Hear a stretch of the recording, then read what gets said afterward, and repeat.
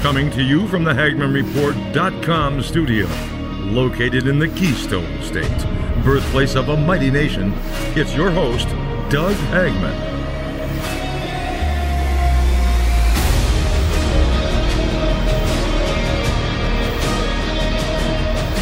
Welcome to Hagmann. This is the Hagmann Report for today. It is Tuesday, May 3rd, 2022. I'm Doug Hagmann, your host. Thank you so much for your belief and trust in this platform. I like to refer to myself as an investigator with a microphone, and that's really all. There's a lot of things going on right now. You know, a lot of things hit my radar, including, of course, the obvious, right? The leak in the from the Supreme Court, which is really unprecedented. I'm going to be getting into that here up front, but also a couple of other things. What's coming next in terms of the scam-demic, plandemic? What's coming next? Ice Age Farmer is here to tell you what's coming next. I believe that to be the case. Also, the WHO funding, or the Gates funding the WHO, and not the band, the World Health Organization, and of course his role in everything, it appears, as well as George Soros. The reason, of course, why Nancy Pelosi and Adam Schiff were in Ukraine this past weekend. Why is that? I'll tell you. And the scale of the invasion in the United States. But first, I want to read a quote here. This by Hutton Gibson. Name ring a bell? Last name ring a bell? Mel Gibson's father. And Mel Gibson's father is described by the world of the internet as an extremist, which it blows my mind. The guy's a World War II veteran. I believe he's passed on now, but very, very patriotic man. But here's the quote. Tolerance is the last virtue of a depraved society. When an immoral society has blatantly and proudly violated all the commandments, it insists upon one last virtue: tolerance for its immorality. Pregnant pause there, intentional. It will not tolerate condemnation of its perversions. It creates a whole new world in which only the intolerant critic of intolerable evil is evil. Now, if you think about that, that's where we have been for the last, maybe 100 years. And, one other thing, too, I want to just mention. We had talked a lot about President Donald Trump and about some of his decisions and what have you. And a lot of this comes down to, now we're seeing this Ministry of Truth, this Department of Disinformation Governance Board, I guess to be accurate. Allies in the war for free speech, I don't think need an entire purity test. I'm just saying, in the context of people like Donald Trump, and we have to be looking for those allies. Just something I was thinking about here in the last 24 hours. But getting to the news of the day, it seems like every day there's this big news event. There's two parts to this, the leak and the draft opinion by the Supreme Court. I wrote to Coach Dave Daubenmire this morning, about 5 o'clock this morning, prior to his huddle. And I said this: when I saw the leak of the SCOTUS draft, which is not yet set in stone, of course, and I'll be getting to that in a second, my first thought was that this isn't a leak. This is an intelligence community operation. Think about this now. It's a calculated IC operation, in my opinion. I consider myself to be grounded in the facts, and I do.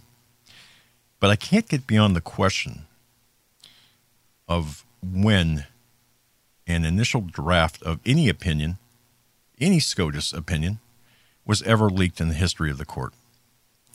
Again, the document, which is labeled as a first draft of the majority opinion, was authenticated by the court today, includes a notation that it was circulated among the justices on February 10th. That's like almost 90 days after it was printed. Okay, hold that thought. Now think about the timing on this. Who leaked it? It was leaked to and printed, published by Politico, presumably in an attempt, I would say, to create this massive social unrest that would lead to one or more of the justices being intimidated into changing their mind. That kind of seems like the primary intent anyway. So let's take a look at how this could have played out here. The only people with access to the original document, aside from the justices, well, we'll put them in there, the 9 justices. Among them, they've got 36 law clerks. When you consider that each justice has 4 clerks working for them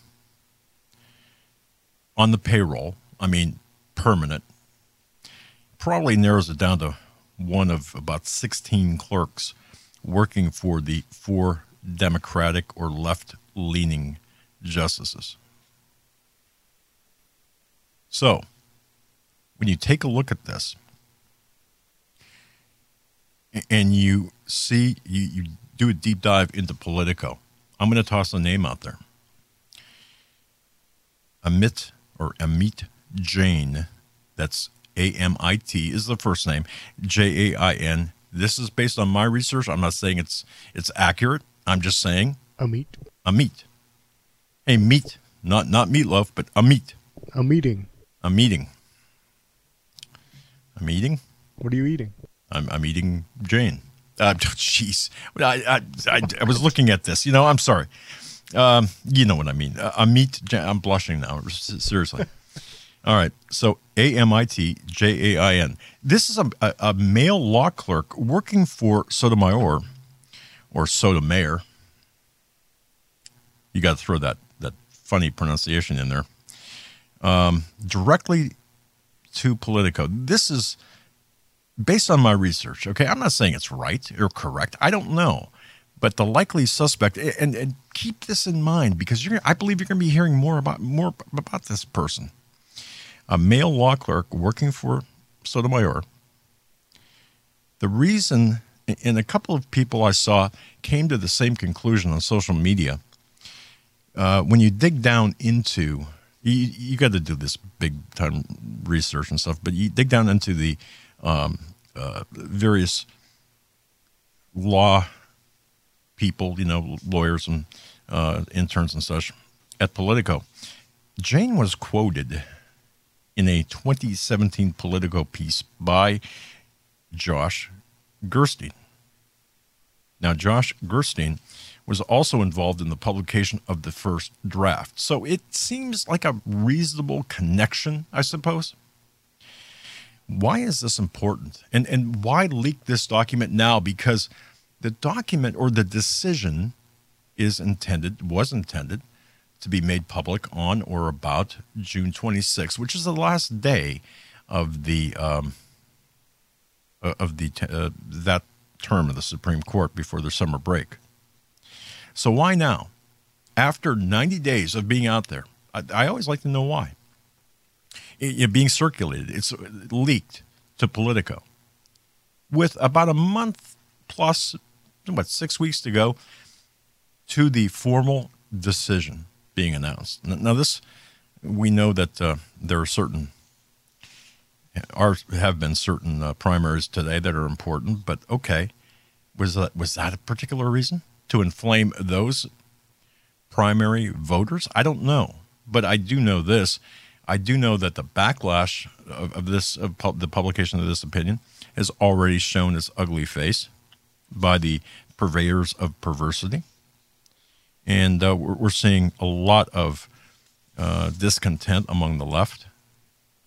So this to me is a big deal, the timing of the leak. I believe this shows, the leak itself, unprecedented, and the timing of the leak shows planning, forethought, right? Some level of I'll say it, conspiracy behind releasing the decision now. We're all looking at this people are looking at this decision saying, well, purely political, yeah, it could very well be. And at the end of the day, it is political, but it's more than that. It's a divisive tool. It's a tool for divisiveness. It's a tool to sow chaos into the fabric of our country. And it's also a way that could be used to put in peril the conservative court justices on the Supreme Court, as well as cries and calls to pack the court and to leverage this into the midterms. But if it was really a leverage into the midterms, would they need to leak it first? I'm asking that question. Literally, I don't know the answer to that question. I suspect, however, that the timing, it has more to do with the summer of rage. Remember 2020, the summer of rage that was supposed to happen. It did happen in some respects, but didn't happen at the scale desired. So there is that. I would urge everyone to take a look at that. And I know that the fact that this Jonathan Turley quote, I'll read this here. The fact that some are praising this leak shows how utterly craven we have become in our politics. There appears to be no ethical rule or international interest or institutional interest that can withstand this age of rage. Speaking of the summer of rage. Also noted by many, justices can and sometimes do change their votes as draft opinions circulate, and major decisions can become subject to multiple drafts and vote trading, and the court's holding will not be final until it is made public or published. And I believe that, according to Politico, that is on or about June 26th, the last day of their term for this year, or for this term anyway. So there's that. That's going on. I also want to address this, what's happening at the border, because, people are saying, well, this is a distraction. A distraction against what? Everything then is a distraction if this is a distraction. I really, folks, have you heard this or read that? Oh, this is just a distraction, a planned distraction. Ukraine's a distraction. From what? Against or from this or from that. Look, everything then is a distraction. We can do more than one thing at a time. I'm telling you right now, let's keep our eyes on the southern border, because the Department of Homeland Security, Mayorkas, admitted, and I showed you clips of his appearances, but admitted the vast scale of the invasion taking place right now. And folks, I really need you to really understand how bad this is. 1.5 million unlawful border entrants since January 21st. The scale of this influx into the United States. Now, it's starting to get more attention. This in an article at Conservative Treehouse by Sundance on May 2nd, yesterday. One of the increases, he writes, for the increased spotlight is the scale of the numbers DHS is forced to admit. Wrong one. It's all right. I'm getting that too. For those watching on Rumble or Brighteon, that was a little peek into what's coming up next. Thanks, but appreciate that.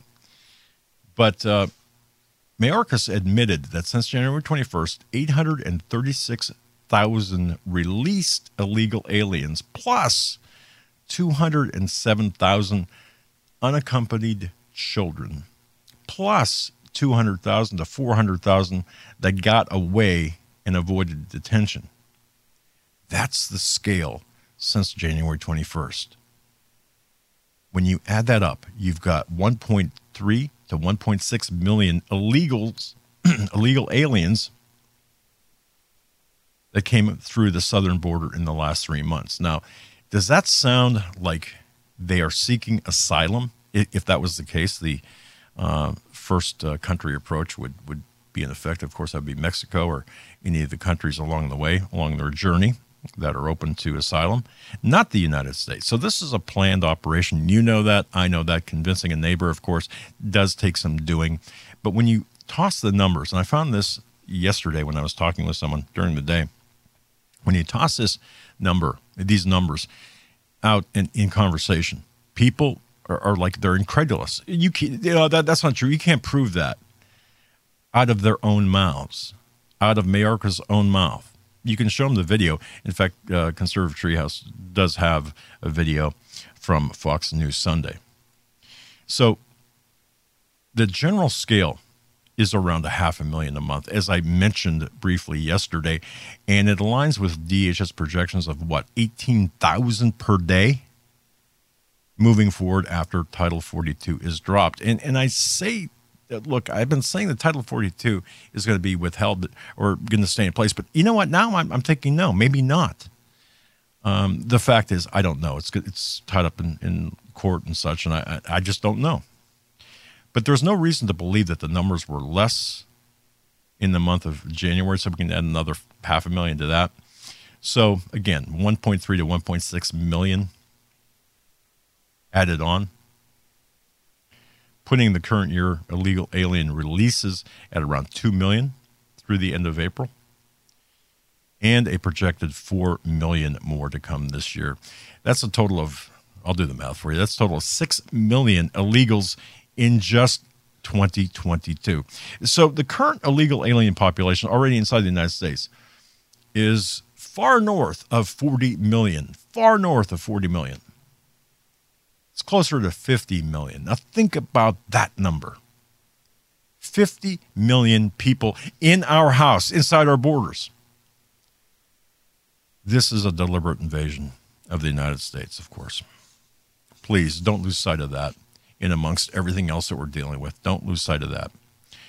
All right. Now, the other thing I want to mention, the other topic, this should get everyone's attention as well, because this also has to do with the Disinformation Governance Board here in the United States. But this, now you can put that up, Eric the Tech, for those watching on Rumble, Brighteon, or HagmannReport.com. Beyond the slush fund, Biden $33 billion Ukraine package includes $8.8 billion to establish a State Department Global Disinformation Bureau and international civil asset forfeiture. Now, hold on just a second here. What?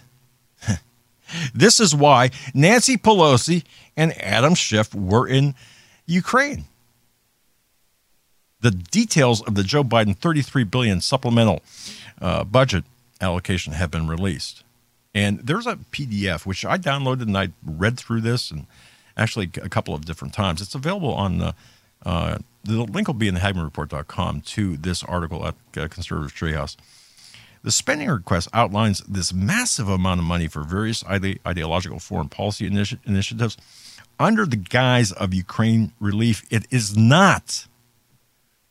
The proposal outlines, I would put it also in there, also outlines a kickback and bribery scheme. Some of the spending includes an allocation of funds to the State Department, including to USAID. Gee, where did I hear USAID before? Who was on talking about US? Who was on for me? Oh, that's right, Samantha Power. Remember that clip from yesterday? Samantha Power. So some of the spending includes this allocation of funds to the State Department, including funds to USAID to provide $8.8 billion to the Department of State for economic support and assistance to the people of Ukraine and other affected countries, including direct budgetary support, as well as support for food security, democracy, anti-corruption, cybersecurity, and get this, counter disinformation. Oh, and then human rights, atrocity documentation, energy, emergency infrastructure needs, and so on. That is on page 41 of the PDF. The request specifically authorizes the transfer of funds globally outside of Ukraine. Apparently, so this is the rub here.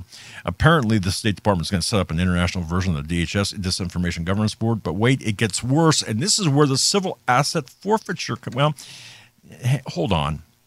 Wait, it gets worse. U.S. taxpayers, we are also going to subsidize farming in Europe and fund the climate change initiatives by paying for the development of alternative energy sources. So we're going green globally, and we're paying for it. You're paying for it. I'm paying for it. Eric the Tech is paying for it over in Europe.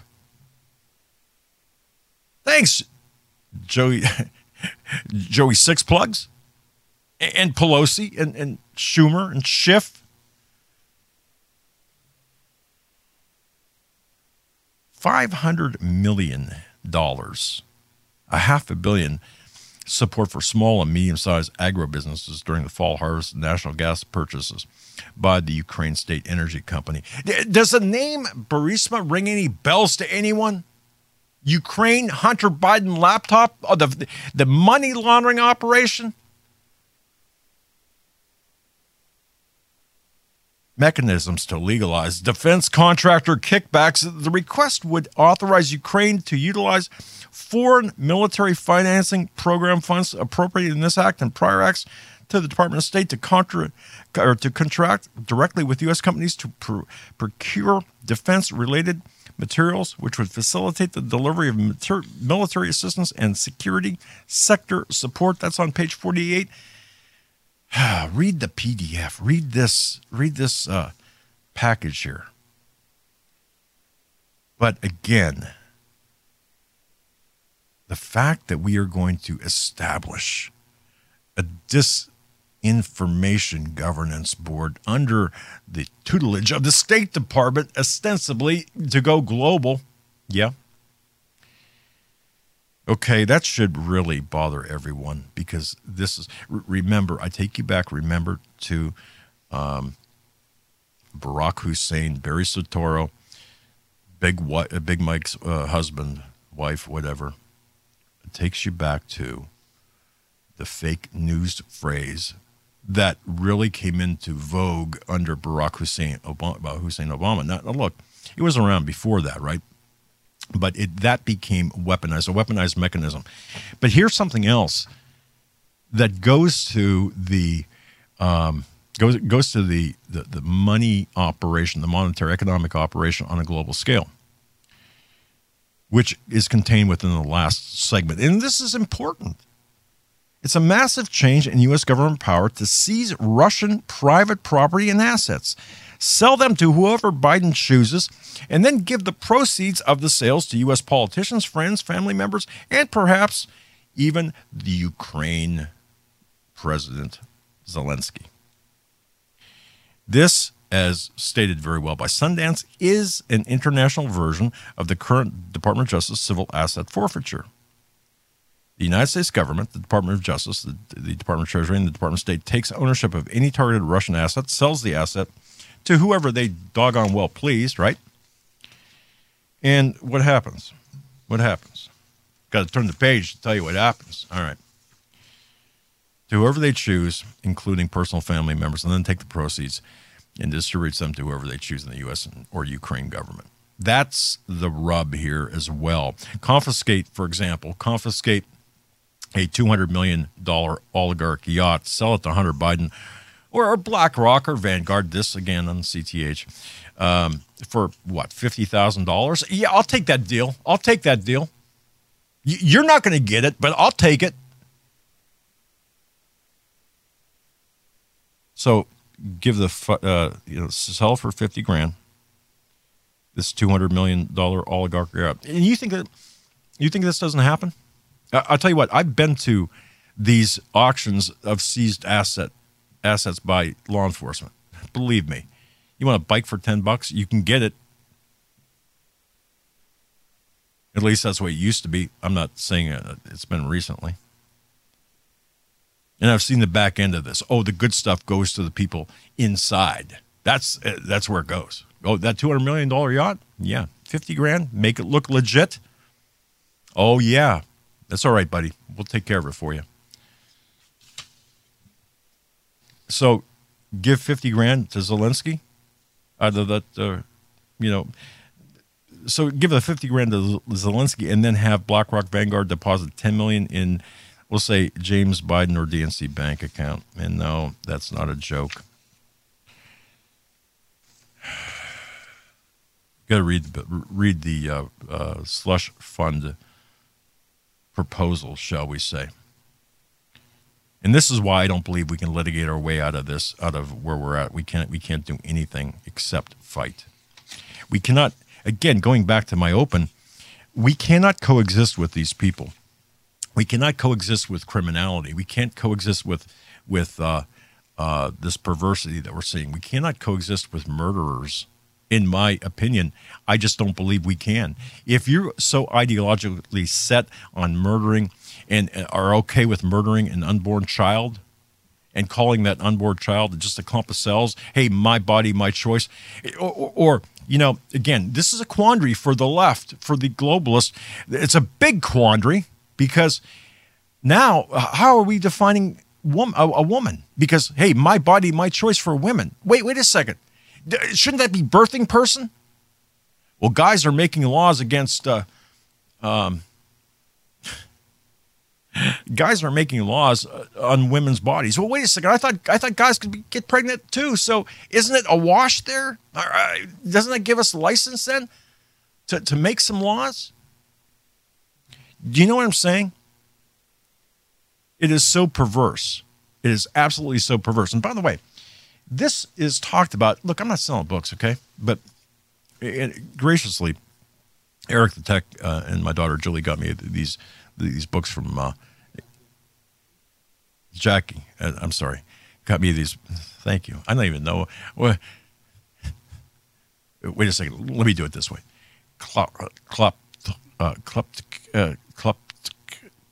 But who am I to talk, right? That's the impression of Biden.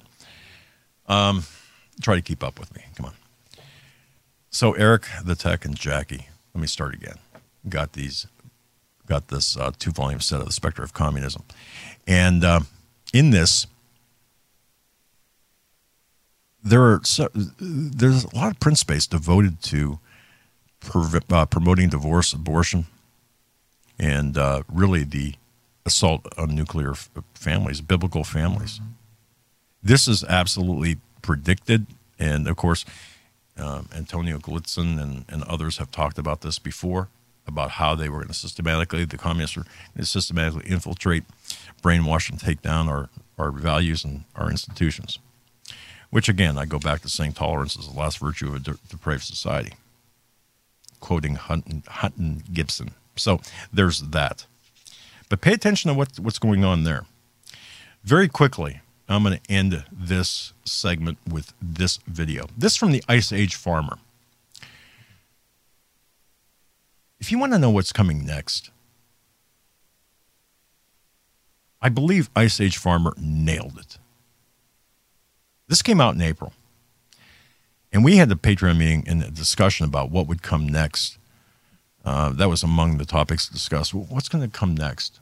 Many believe some form of hemorrhagic fever. Look, that could very well be.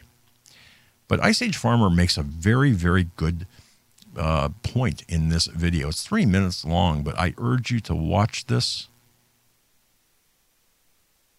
The link will be in the program description box for Ice Age Farmer's website. But watch this and consider yourself, I suppose, forewarned, because this is not over. The lockdowns are not over. The climate attack, carbon tax, the going green, the green agenda, the Build Back Better plan, the Obama plan, none of this is over. And just so you know, the Disinformation Governance Board will be out in full force between now and the end of the year, the midterms, just to make sure that they've got things tied up, just to make sure that voices like ours, like this platform, and like yours, more importantly, don't get out.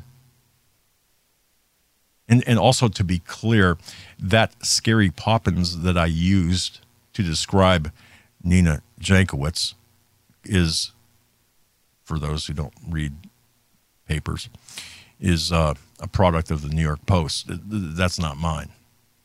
I just call her crazy. But watch this Ice Age Farmer. Here it is. My friends, welcome. Yesterday I posted my report detailing the Gates Foundation's funding of gain-of-function research into H5N1, attempting to get it to cross over into humans. And I asked the question, is bird flu going to be the next pandemic? What I didn't realize was that just last week, former CDC Director Robert Redfield answered my question. Yeah, I think we have to recognize, I've always said that I think the COVID pandemic was a wake-up call. I don't believe it's the great pandemic. I believe the great pandemic is still in the future, and that's going to be a bird flu pandemic for man. It's going to have significant mortality in the 10 to 50% range. It's going to be trouble, and we should get prepared for it. I do believe that the pandemic risk is a greater risk of the national security of the United States than Korea, China, Russia, Iran. And we ought to start investing proportional to that national security risk so we're prepared. Wow. So the former CDC director, who, for the record, was very much involved in and entirely aligned with Dr. Fauci on the response to COVID-19, is telling us in no uncertain terms that, yes, bird flu will be the next plandemic. In fact, it will be the real one. It will jump into humans, and he even cites the same fatality numbers that the Gates Foundation funded gain-of-function research on H5N1 bird flu was able to achieve by splicing genes from the Spanish flu 100 years ago and the seasonal influenza now to make a mutant hybrid nasty bird flu that'll kill half the world population. That's what the media has been telegraphing us is about to happen. I'm not the only one asking if bird flu will be the next plandemic. In fact, NPR has been putting out pieces posing this, sort of setting the stage with some predictive programming, and even organizations like the International Livestock Research Institute has been suggesting bird flu could be the next global plandemic. That is part of CGIAR, which itself was also funded by Bill and Melinda Gates Foundation to the tune of upwards of $1 billion in order to create an agricultural system with gender equality and climate resilience. So there is a network of nastiness which has funded the research into the creation of a highly fatal, a weaponized bird flu, let's get down to brass tacks there, and is now telegraphing from their various positions, having infiltrated various offices of health and agriculture and food policy, that bird flu will be the next plandemic. Remember, even Fauci himself authored this paper in 2020 where he wrote that pandemics have been happening ever since human hunter-gatherers made the mistake of settling into villages, domesticating animals, and cultivating crops, because it's agriculture that has to be transformed right now. It's the food they're coming after. And they have warned us, and we should heed their warning. All right. Thank you very much. Ice Age Farmer, good friend of the program. He's been on a couple of times and appreciate his work, but I agree with him. All right. Now, if it's Tuesday, it's Tuesdays with Stan. Before I get to Stan, I just want to mention this.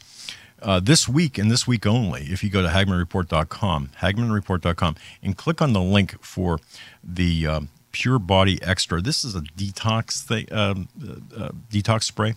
I'm trying to get an idea how to best describe this. Look, if you're already doing everything right, you're taking your supplements and such, I look at this as kind of like a force multiplier. You spray it in your mouth 3 times a day. All right. You swallow it. It doesn't taste like anything.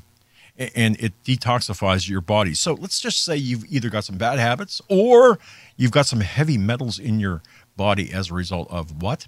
I don't know. Hey, say the quiet part out loud, right? No, I'm not going to do that, but because I'm not going to make any claims. But let's say you had to do something that you really didn't want to do, but you did it. Is there a way to mitigate that, the effects of that? Maybe this is the answer, but I do know this. This is the answer for heavy metal detox. All right, that's what I do know. And I do know this makes a big difference, has made a big difference in the lives of a couple of people that I know, and myself included. Gives you, I just feel like a lot more energy. So take advantage of it. How much is this? First one, $5. $5. Go to HagmannReport.com, click on the link. It's on the page there, all right? And please do that. Now, Stan Dale from StanDale.com, always a crowd pleaser. I'm going to tell you right now, he's one of the smartest men I know.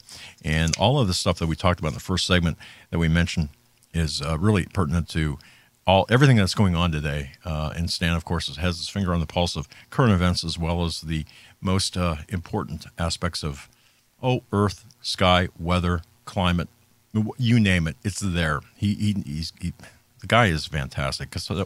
By the way, EMP shield, the sun acting kind of fruity right now. If you don't have your EMP shield, man, you got to get your EMP shield for your house, for your car, your generator, whatever, your boat even. I don't know. I don't know about boats, right? But because I don't have one. But anyway, get an EMP shield. Go to EMPshield.com. Use promo code Hagman. Again, that link is on HagmanReport.com. Take you right to it. Make sure you use promo code Hagman, and there get your EMP shield, because the sun is acting up a little bit. All right. With that, Stan Dale. Stan, sorry for being late on your time here. How are you, my friend? Oh, good. You're looking good. You're right about the sun. I'll tell you what, it's going to be one of the 3 areas I hit today. The sun is absolutely doing what I expected, maybe a bit quicker than I expected. But it's not calm, and it's doing some pretty weird stuff.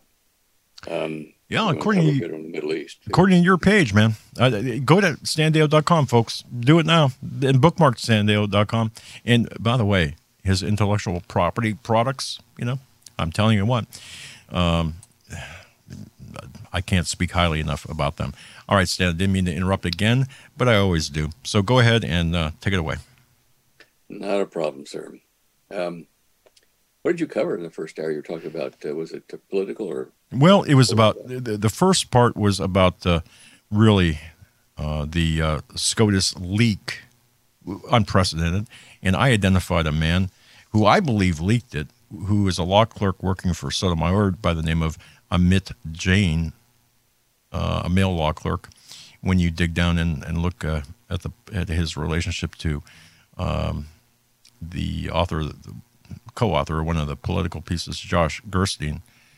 So I'm looking at him because there's only probably about 36 or even about 16 suspects that I would be looking at within the Supreme Court. So they covered the slush fund, Biden, the Disinformation Governance Board, and of course, at the very last, the H5N1 possibility coming next. Go ahead, sir.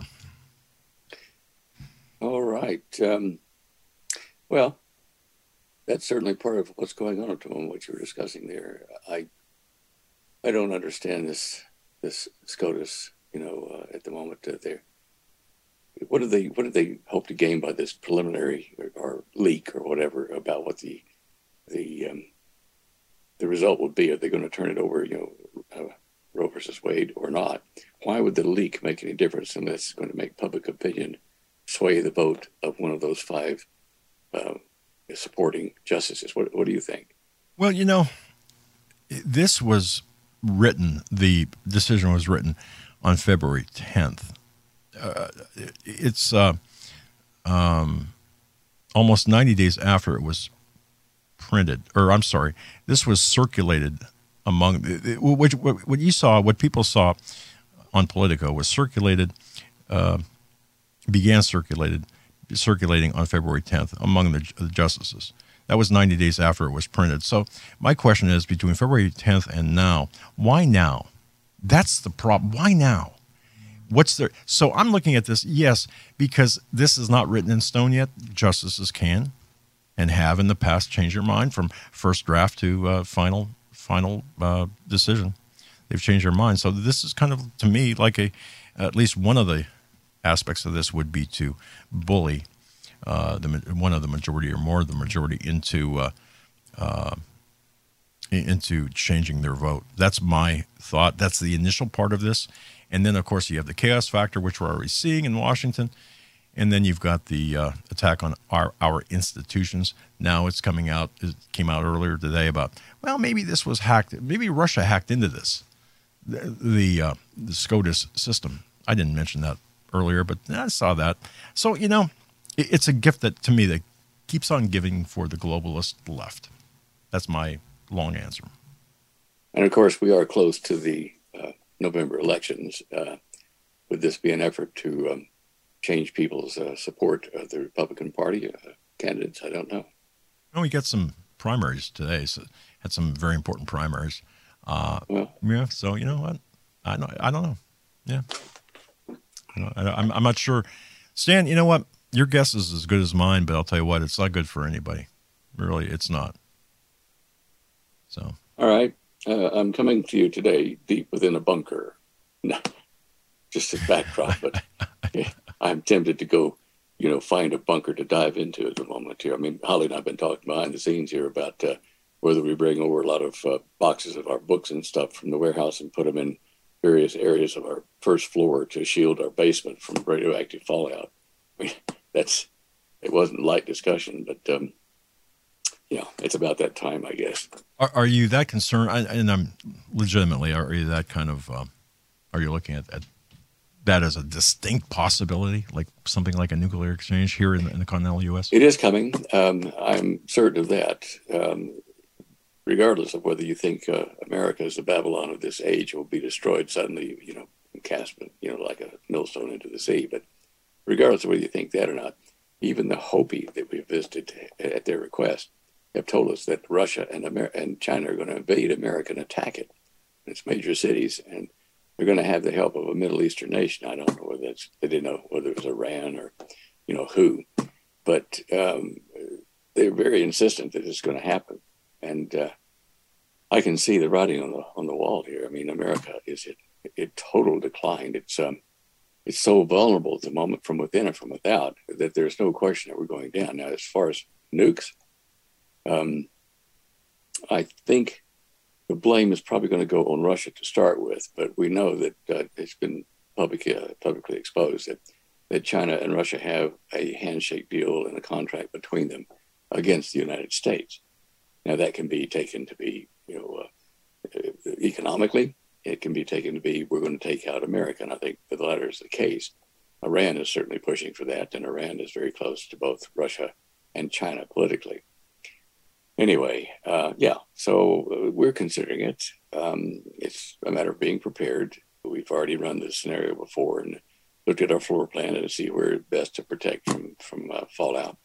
If we get hit with a direct anvil cloud from, say, Colorado Springs, oh, yeah, right. Likely target a contingents of government there in that area and to the west in Cheyenne Mountain and beyond. Anyway, so yeah, for Holly and I, it's a serious consideration. I mean, all the time we have attack helicopters flying over the house at night, and even an Osprey or two occasionally, which shakes the rafters. But we're constantly reminded of our target nature just 10 miles across the highway at Cheyenne Mountain. So, yeah. Wow. Anyway. To think about that and to talk about that, Stan, is kind of, it's frightening. People, I think people are genuinely scared. But what I see on social media, people are begging to enter into direct conflict as opposed to conflict by proxy, war by proxy with Russia. So to me, these people don't know what they're asking for. So thank you for that. I appreciate that, and I don't want to extend that any longer than you want to take it. Well, I just have a question, and this came from a listener last week, and I think it was last week, and I promised him I would ask this question. Do you have something to measure radiation with at your house? In other words, how do you know when to go out if this does happen? Oh, yeah. Okay. Yeah, we have two. We have the old, revamped yellow box thing, the Geiger counter type thing that was put out by the CDC. Civil defense. Anyway. Right. Yeah. And we've tested it, we've calibrated it, and so we'll know when that's recording various things. But we also bought a more modern digital one, and it's a little handheld thing that you can get several models of. It looks like a small cell phone. And we use that for finer accounts of the radiation and type of radiation. Don't ask me what it is at the moment because I no have to worries. go dig it. Yeah. No worries. Yeah. So Jeff from the Five Boroughs, there's your answer. Yes. Okay. Yeah. All right. Yeah. All right. Now, let's see where to start today. Okay. Obviously the need for EMP shields, as you said, is extremely critical, and not in a what-if war scenario, but more from the sun. We can see the threats popping off the sun. We'll cover that here in just a few minutes, but that's going to be as close to my heart because I think we're likely to get hit from the sun more than and sooner than the nuclear war stuff. Anyway, let's go to the show images page, Eric, and I guess we'll start. Oh, well, let's start in Pakistan, Middle East, Saudi Arabia type thing. Slide 52. Now, if you'll recall, anybody that was looking at cricket in the old days, the former cricketer from Australia, he played in Australia anyway, Imran Khan, he's a former prime minister for Pakistan. He was recently unelected, didn't win the re-election type thing. And the guy that beat him out of his office as prime minister for Pakistan has pressed charges, criminal charges against him, and I think about another 150 other people in his government in Pakistan. Now, why is this important? Well, Pakistan is a key function in the Middle East. It's a balance of power for nuclear energy and atomic bombs, obviously. And Saudi Arabia wants access to the nuclear arsenal in India, kind of almost unrestricted access. So it's important that this regime change, is it going to be friendly to Saudi Arabia? Yes, I'll talk about that in about 30 seconds. But India and Pakistan historically were at war with each other. India has its own problems, but that portion of Asia, that Indian Asia, is, very tense at the moment and very much involved in this terrorism, hiding terrorists, and things like that.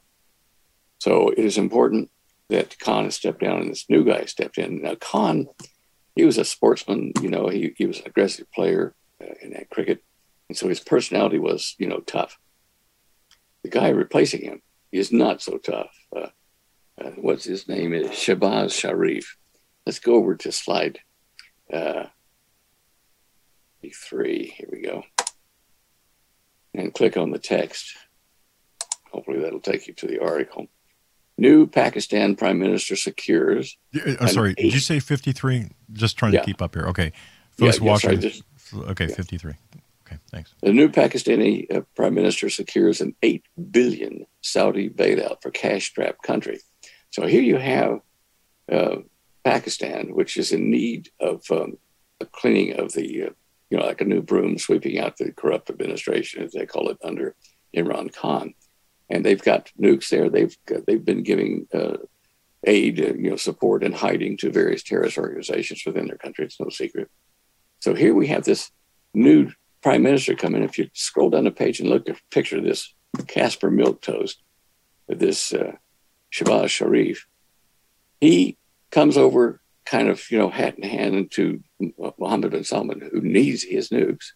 And he says, can I please have some money, sir? We've been so badly managed that the country needs $8 billion immediately to bail us out of our current, world debt situation, blah, blah, blah. Now, this is important because it virtually gives control of Pakistan to Mohammed bin Salman. Now, bin Salman already has about a 38 member nation of Arab states forming together to fight terrorism, allegedly. But they're a consortium, which I've talked about many times in the past. So adding this control to Pakistan and the nukes does give the Saudis a way to bomb whoever they want to, Iran, or if they might turn toward Israel, I don't know. This is a very important development in the structure of the Middle East and eventually the new world order that is coming. It's going to solidify in that time. Anyway, I just want you to keep an eye on your news watch, et cetera, about Pakistan and Mohammed bin Salman or Saudi Arabia, what their relationship is, and their sharing of various things in exchange for this $8 billion bailout. I am concerned about that. That's definitely changing the balance of power. In one little election. Interesting. All right. Yeah. Wow. Yeah. Now, in slide 54, Eric, how's your new system going, by the way, your computer system over there? Well, thanks for asking. Very well. Thank you very much. You're going to see some other changes, too, come along, but a lot more stable and a lot clearer. Eric the Tech, are you happy with it? Yeah. Okay. Just a learning curve. Hey. Learning curve. Here it is. Well, Eric, does that mean that eventually if I need to, when I have a map or a video up, that I can do a share screen, use my cursor to explain things? is it still going to be difficult? He said, not right now. Still trying to get the hang of the basics of this, but in the future, perhaps. Okay. So. Well, you know how it is. I either have to wave my hands or a cursor to explain things. That's the Jewish part of my nature, you see. You always do a very good job of explaining things, but okay. You do. Well, all right. Yeah, if I had a better command of the English language, maybe I wouldn't need to wave my hands so much, but there you go. I live with an English major, degree person over here, and she frequently explains to me my errors in how I say things or don't say things. You see, so I get there that, you go. and I'm about as coherent as a very sleepy Joe Biden most of the time. So, look, we're in this together. We're not. The thing is neither one of us have to be. I don't know. Orators. See, I can't even say that. Orders. Or say it with me. Orators. Okay, go ahead. Orators, right? I see. All right. Ooh, rough. Remember that? Don't start. I have trouble in the mornings and in the evenings when I'm tired. So I know. It's been a day of planting out in the garden and stuff. So yeah. Yep. By the way, we've got a huge number of plants and stuff. Holly's been digging since I'm not able to do a lot of that physical stuff anymore, but she's put in some blueberries and seedless grapes, and we're going to be planting 7 new trees that are, probably 8 feet tall already. We got to dig those holes out. So things have been keeping us busy today. Anyway, back to news. I ask myself sometimes before we do the show, I said, are we just being a news service and commenting, or is what we're doing helping someone out there to realize the need to be saved, and that would make it worthwhile if we're helping to save people. I often wonder, if I don't say enough in here to relate it to prophecy, but anyway. You know what? Yes, I think you do. I think I fail in that regard, but I wonder the same thing, Stan. I wonder I wonder why. Sometimes I look at the platform and I say, why? Am I making any difference? Are we making? But you do a good job of connecting the biblical prophecy side of things to current events, and that you always do that, and you've always done that very well. That's just my 2 cents. Well, thank you for that. But I guess what I'm wondering is if your listeners, if they share this, our shows and the need to be saved with their friends and people who are on the borderline, with their family and stuff. I hope so. I certainly pray that's so. I do think. I hear from people. In fact, some your segment appeals to the more. This is just what I'm seeing on my end. More intellectually grounded people looking for the intellectual component of biblical prophecy. In other words, let me say that differently. They're looking for the prophetic tie-ins to current events. That's what they're looking for. That's what I've heard. And people are getting that from you, so thank you. Okay, go ahead. All right. Now we'll get to slide 54, Eric. It's about the various nations in the north of Europe being threatened by Russian jets flying right up to their border. And if you look at the article, it says that NATO fighters are scrambling and intercepting Russian jets on multiple fronts. So you're wondering, what is this, just saber rattling by Putin or what? It would appear so, but it's certainly making the European countries very uneasy. Now, and it looks like there'll be a couple more, that will probably join NATO as a result of it, which is, according to Putin, going to be a death knell because he's going to attack those who join NATO against him. And I wonder in the background if Putin's generals, the people that are close to him, whether they're generals or intelligence people, whether they're happy with him about to destroy the world, and their country particularly. Because if he irritates enough countries, particularly in Europe and NATO and in China, he might do that too, even though they have a handshake agreement. It's going to hurt Russia in a lot of ways. So are they at the point where they're going to give him warfarin like they did for Stalin and kill him, and put him out of his misery and out of the way of making the country a target? Seeing this saber rattling at their borders is a result, I'm sure, of Putin pushing for action over Ukraine, so that he can say, I guess, before he dies, because he does have cancer, and they are going to operate shortly. Is he trying to do this to say, my great deed was to bring back most of Mother Russia into the fold, and he got Crimea, and now he's going to get Ukraine in, and there are a couple of others he'd like to get, but at least you'll have that much of Mother Russia back together again. Is that going to be his memorial? I don't know. He's just, his illness is affecting his mental state, and you can't have a guy like that with his finger on the nuclear trigger. When I read the Protocols of the Elders of Zion, now that was like 30, 40 years ago, I realized it wasn't the Jews doing this, that there's a cadre of wealthy, powerful people, and I didn't say just men, on the planet here, who have been directing current affairs and wars and things for the whole planet with the objective to make a one world nation government, in the end. And so part of what they said, whoever wrote the protocols, one of the things he says is we'll have a dictator in charge of, they call him the king, but the dictator in essence of the world government. But we'll have 3 closely located individuals around him at all times, so that should he step out of line and do what is against our plan, we will assassinate him. So Putin has somewhere around him 1 or more of these 3, I'm sure, standing in the wings. And if he steps out of the line too much, they're going to take him out. Of natural causes, of course, but he's going to disappear from the scene. So even he knows this, I'm sure, and because he doesn't trust anybody around him for good reason. And so is that escalating his desire to just pull the plug and just blow up everybody around him, take the world down because he's going, why shouldn't everybody else go with him? That kind of mentality. So, I mean. But pretty interesting question and analysis there. Thank you. Yeah, I mean, Putin is ill, obviously, has cancer, right?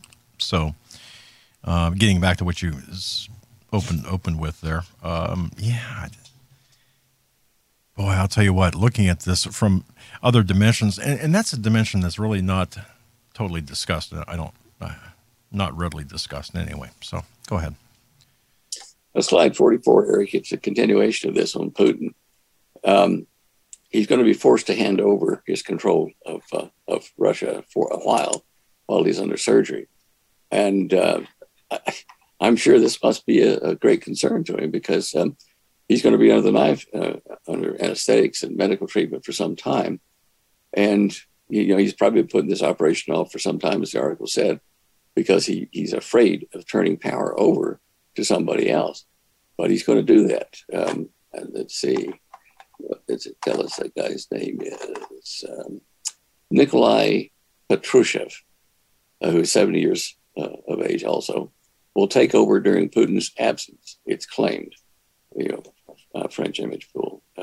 Anyway, so, okay.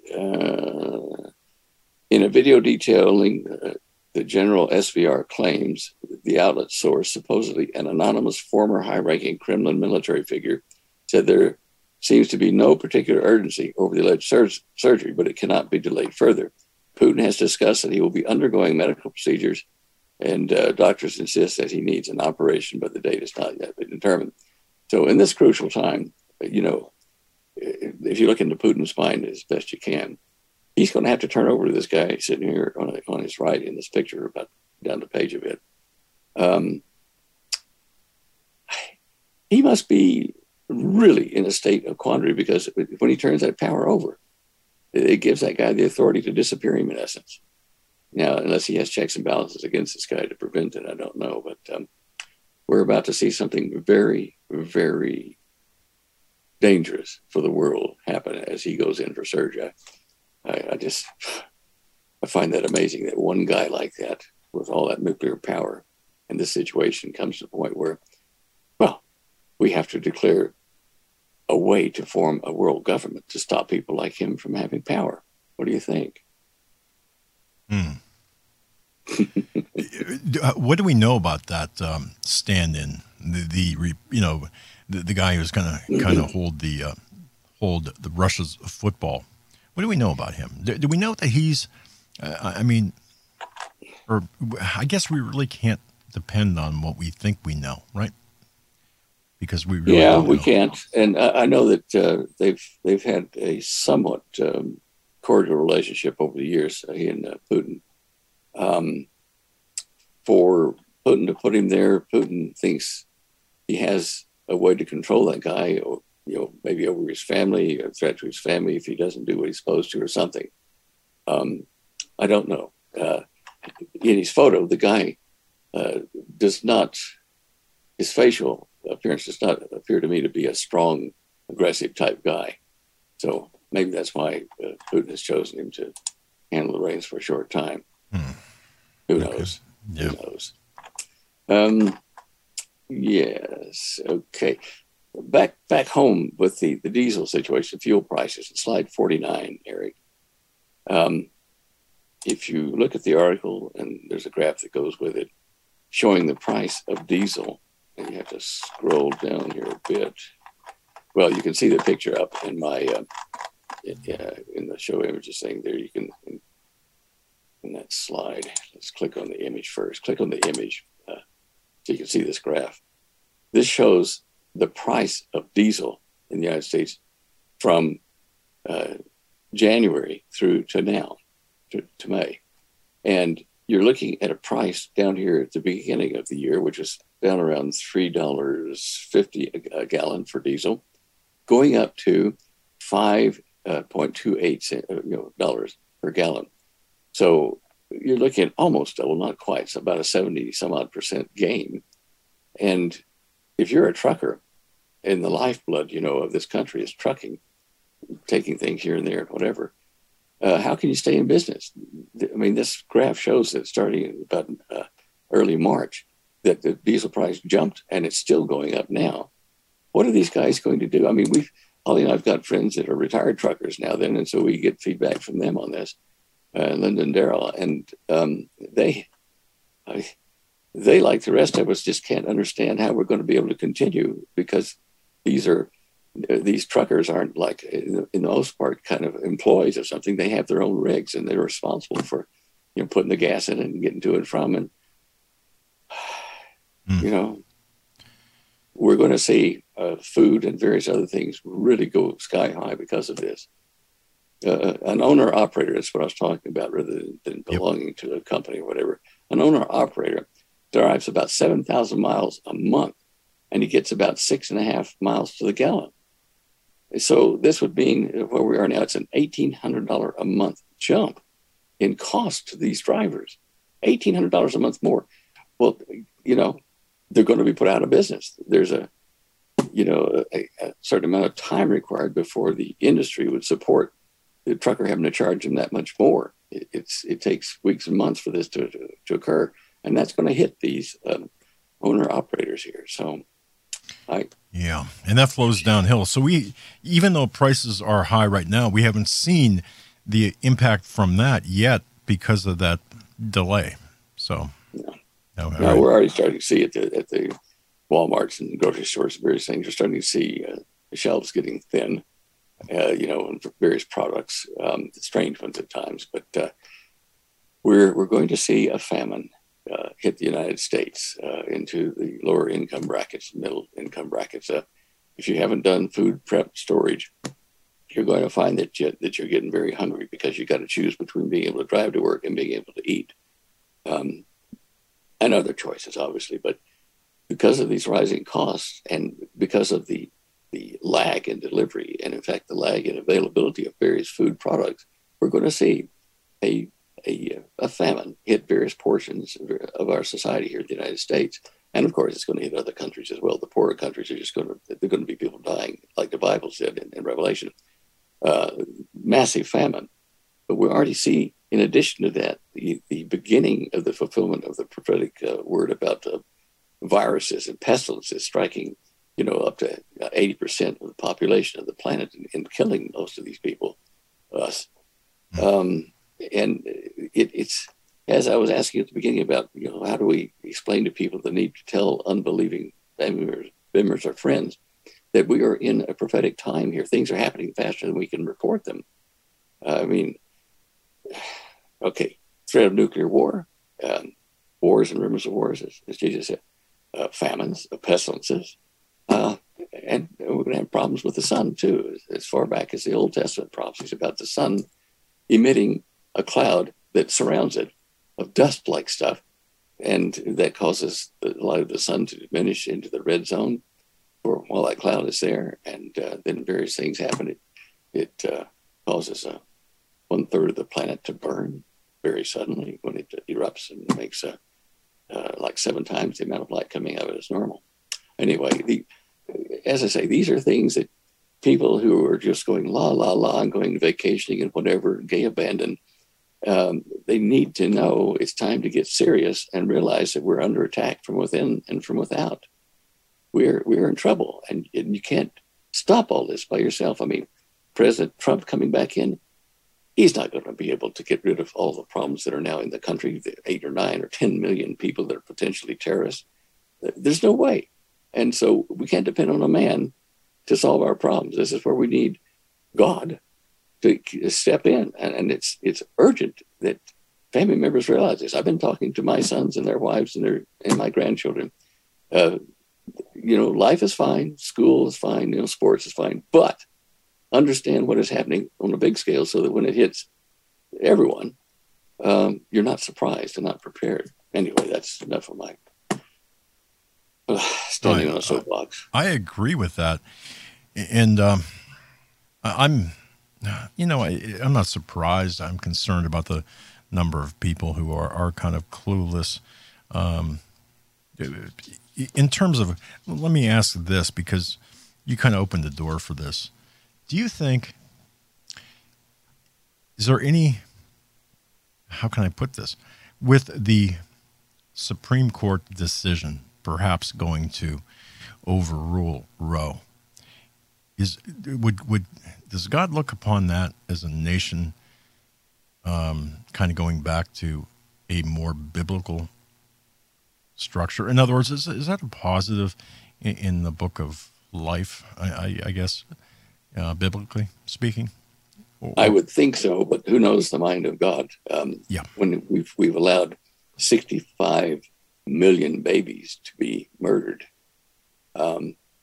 just reversing the law now, does that wipe the slate clean? No, I'm pretty sure it doesn't. We've got to do a lot more than just that. We've got to stop it, and then we've got to repair the damage to our culture and many other places where we can have freedom of religion and speak these things, that need to be spoken to people. So, yeah. Got it. Okay. Yeah, I was just kind of curious about that. 65 million babies. Yes, it's hard to imagine. Leading cause of death in the United States and in the West, I believe, is infanticide. If not the leading, it's up there. So, yeah. All right. Well, yeah. To the church, he said, "Be not partakers of her sins, nor of her judgments." Talking about Babylon. Where Babylon? He does say, when you translate the Greek, "My people, come up out of her, Babylon, so that you're not partakers of her sins nor of her judgments." I do think that he's referring to the rapture, to pulling his people out ahead of time. I think America's going to go down. The Babylon's going to be destroyed and not be a part of the New World Order. So anyway, just another side thought.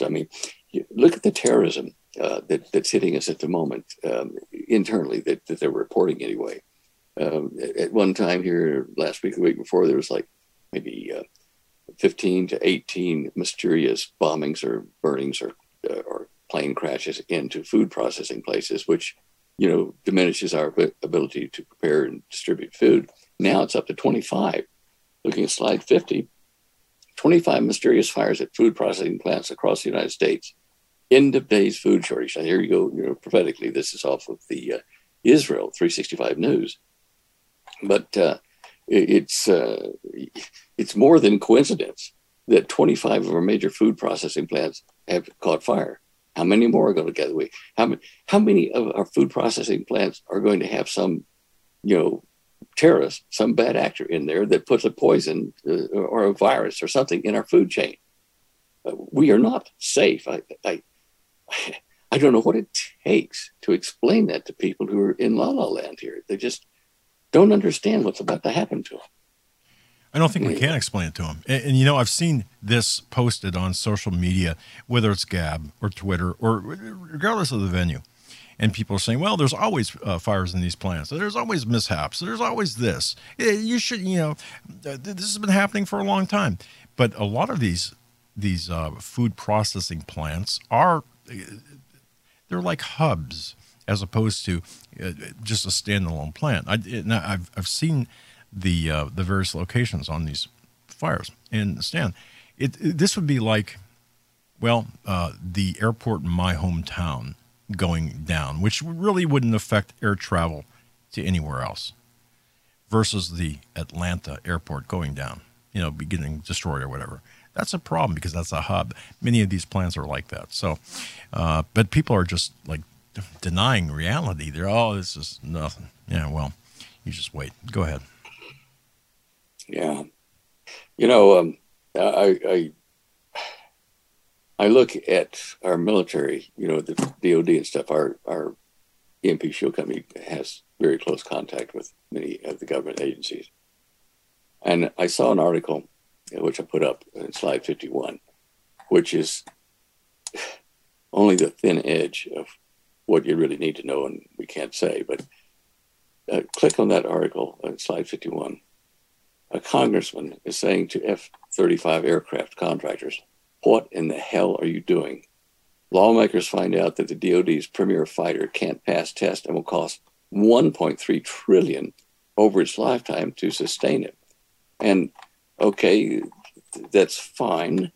But over the past few years, it has become abundantly clear that sustainment is the most acute long-term challenge facing the F-35 program. Sustainment will amount to more than 80% of the program's total lifetime cost. Blah, blah, blah. The F-35 mission capability rates are barely over 55%. So its capability is not reaching 100%. Half of what it's supposed to be able to do can't do it. And the 30% of the aircraft capable of performing all their assigned missions can do, like close to 100%. But the other 70% cannot perform a lot of the functions that they've been designed to do. Why?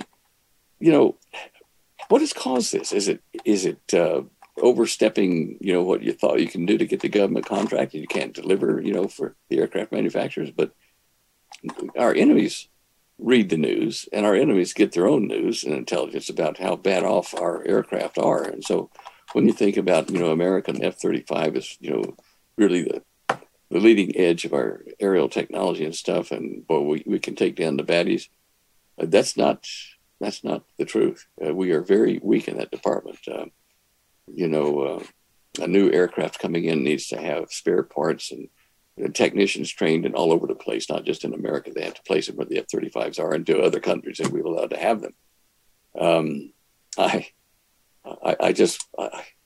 I marvel again at what gets published. This I can tell you about because it's in the news, but there are other things that have fallen down greatly. I love how you just stop short. Folks, Stan knows a lot more than he can say. And, I don't know what he knows, but I do know it ain't good. So, but hey, don't worry. Diversity is within the military. And if you've got purple hair and you want to trans into some other perverse lifestyle, they'll help you. So there's that. Oh, yeah. I had to laugh. Sometimes the news, you do get to laugh at stupidity, but pirates, attacking super yachts and stuff like that, or the wealthy, and they virtually just can do whatever they want. Well, slide 45, Eric, slide 45. A super yacht captain used psych or sound weapons to fend off pirates. Not only did he do that, they also deployed a pain ray, which causes a burning sensation on the skin. So these pirates attacked this guy's luxury ship. And the captain had these things, the foresight, whoever owns the yacht, put these weapons in there that, in essence, causes the flesh to burn or feel like it's on fire for people trying to get on board the craft. And the sonic weapons, are just impossible to think when those hit you. I mean, it's used for crowd control and things like that. But, you fall to your knees with the pain from the sound waves.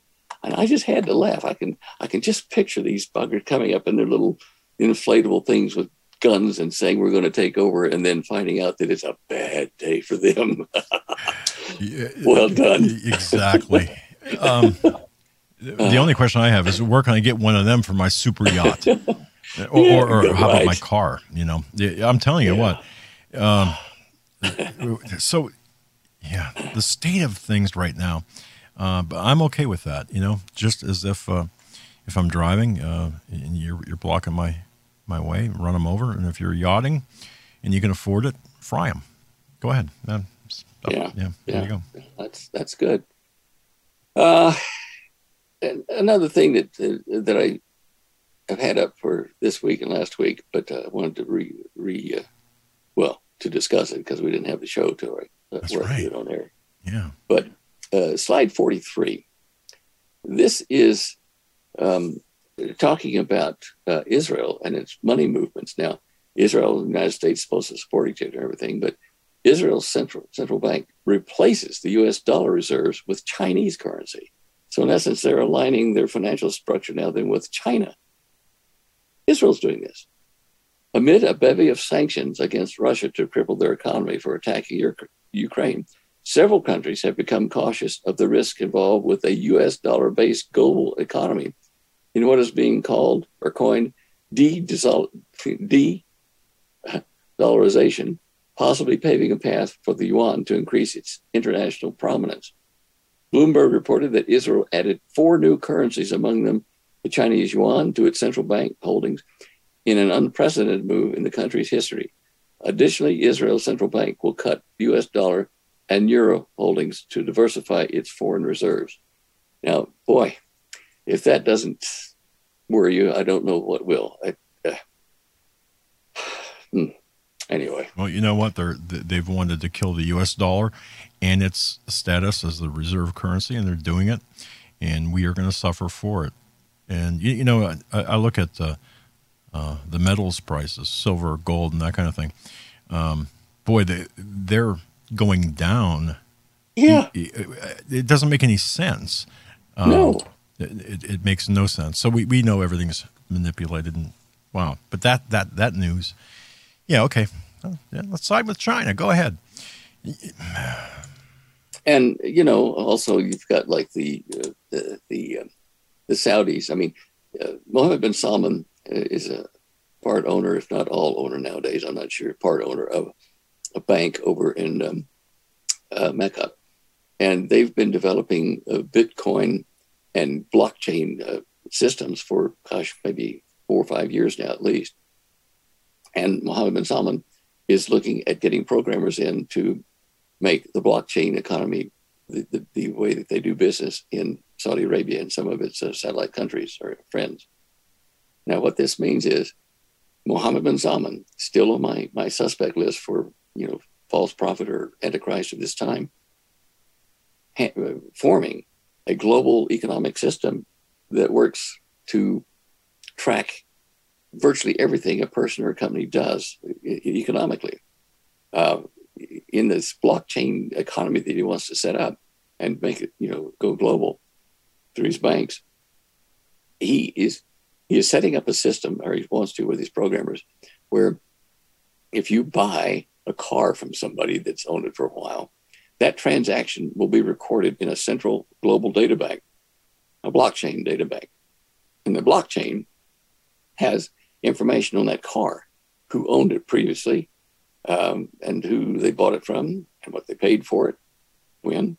And now then you buy that car, your name gets added to it as the current owner of that vehicle, but the vehicle's ownership and history is there in the past. And, it'll go to like food consumption. You're buying this food that's from the grocery store. Where did that food come from in the Walmart? Well, with the blockchain track on it, You can find out who supplied it and go back in its history. Wonderful information to have if you've got a friendly world government, and a friendly in charge of it, a fair person, because that allows them to track, like things that need to be recalled because of, fungus or something detected in the food, or certain cars. You can tell people, right, we've got to bring these back in for a recall. I mean, that's minor things, but a global government under one person will have such information available like that you won't be able to virtually breathe without everything that you're doing being recorded on this blockchain, huge amount of data. And that is not, an amount of data that we are shielded from because of limitation to computer power. The computer power today is so powerful that for every living human being and probably every animal on the planet, they can process data daily 1,000 times what you do, what that is. I mean, the amount of computing power available now then is just unbelievable. And a large portion of that is dedicated not only in the United States, but in China and Russia, primarily China and the United States. So into artificial intelligence, into semi-conscious computers who will make decisions based upon what their programmers have put in as value choices. And I stress every time, artificial intelligence is programmed not by one person, one personality, one programmer, usually by several. And if they have different value judgments on how to act in a certain situation, then you're going to create unpredictable results in the reactions of the AI or the artificial intelligence to world situations or to local economies or whatever. They just can't work when you have a schizophrenic behavior because of the multiple personalities who program these things. Anyway, wow. I digress. Wow. Yeah. Important digression, nonetheless. Let's get to the sun. Okay. The sun is really interesting. Let's look at slide 42. Click on the picture, the graph there, Eric.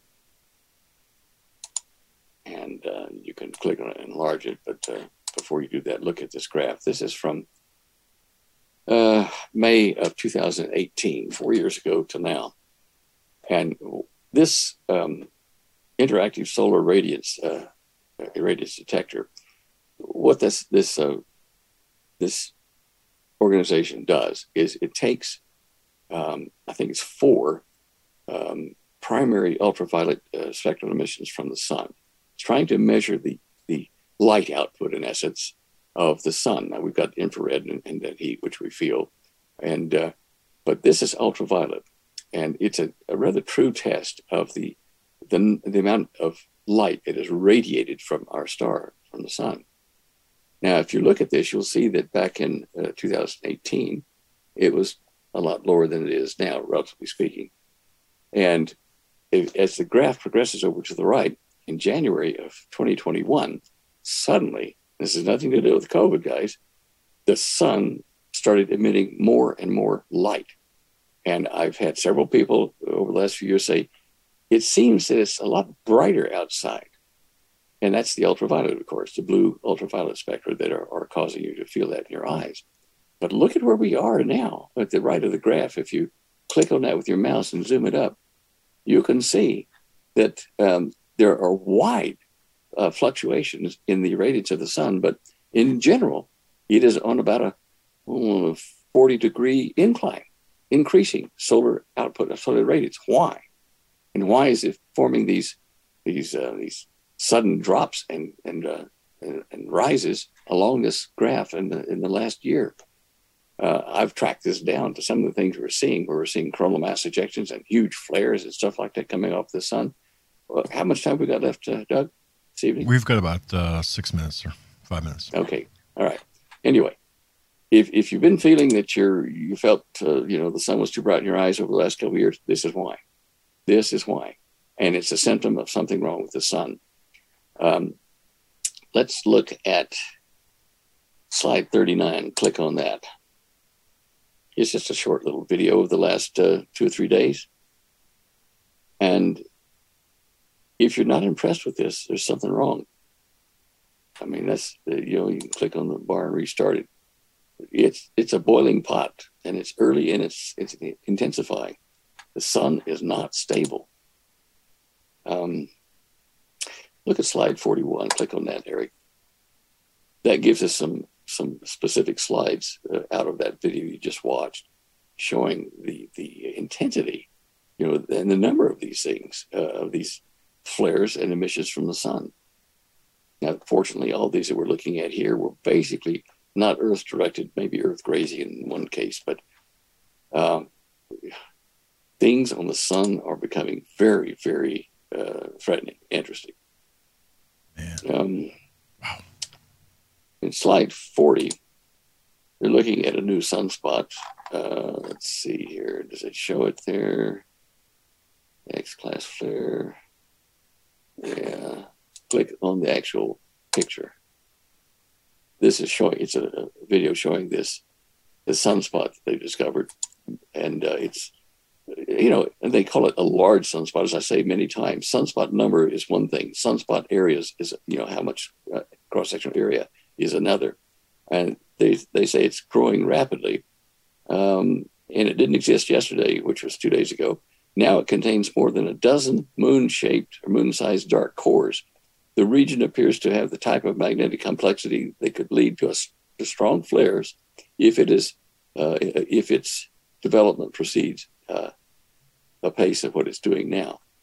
So they're just telling you there that they're seeing some things on the sun that are really impressive to them. Go down to slide 37. I don't know what to make of this. It's probably a normal progression, but if you look at this image of the sun and magnetic fields on it, yellow being one polarity and green being another, look at the northern hemisphere, you see an arc going down to the equator. Look at the southern hemisphere, you see an arc going up to the equator. And it's as though this is a band of stuff circulating inside the core, causing these, eruptions or coronal mass ejections or something. I don't know. But it seems odd to me, this pattern forming on the sun, as though the sun, maybe the area we're looking at here on the surface of the sun is thinning or weakening, showing us these activities closer to the surface. Anyway, I thought that was worth looking at. Look at slide 38 quickly. If we click on that, that's our heliograph. All right. And that's showing what's coming. That bright white light over there on the left only shows a portion of what's coming because the other satellite doesn't work anymore. But within 5 days, I suspect we can see this active region in the southern hemisphere of the sun moving right into Earth directed, and it doesn't look like it's slowing down. Another reason to, if you haven't taken care of your equipment with an EMP shield, you might think about it. Yep. Yeah. Wow. And the sun is really the prime mover responsible for climate change. If one is to adhere to climate change, I mean, the climate's changing, but it's the sun, right? It's fair to say? Yeah. Okay. Yeah. All right. Okay. Tell me when I'm getting close time-wise. But we got about a minute. Okay. 46 through 48 the slides deal with the Kushner family and the Kushner family, Mohammed bin Salman, and how the Kushner family are involved in Kabbalah, which is Jewish mysticism, and in a type of faith that is definitely steeped in mysticism like that, which is not healthy. And in slide 48, there's a mention here that a lot of the rich princes in Saudi Arabia are trying to sell off their expensive homes and yachts and stuff to avoid the attention of Mohammed bin Salman, because he'll confiscate these things if he needs them. So, they're afraid of him. And I thought to myself, well, okay, you might sell off your yachts and your houses and everything that are rich to not draw attention, but he's going to know that you've sold them. So where are you going to hide the money that he can't get to them? Is he going to get you and your family and lock you up until you give it to him like he's done before? So, the Saudi princes over there, the rich folks in Saudi Arabia are all wondering, how good it is to be rich under Mohammed bin Salman. Anyway, that's enough. Wow. All right. And that's not a small issue either. So keep watching. Stan Deyo from standeyo.com. Folks, go to Stan Deyo's website. Make sure you become a Patreon member with Stan. it's standale.com. Stan, I appreciate you coming on, and thanks for your patience with us as we changed systems. God bless you, my friend. Good stuff. Lord bless you now. Bye-bye. All right, folks, that'll do it for me. Have a great night.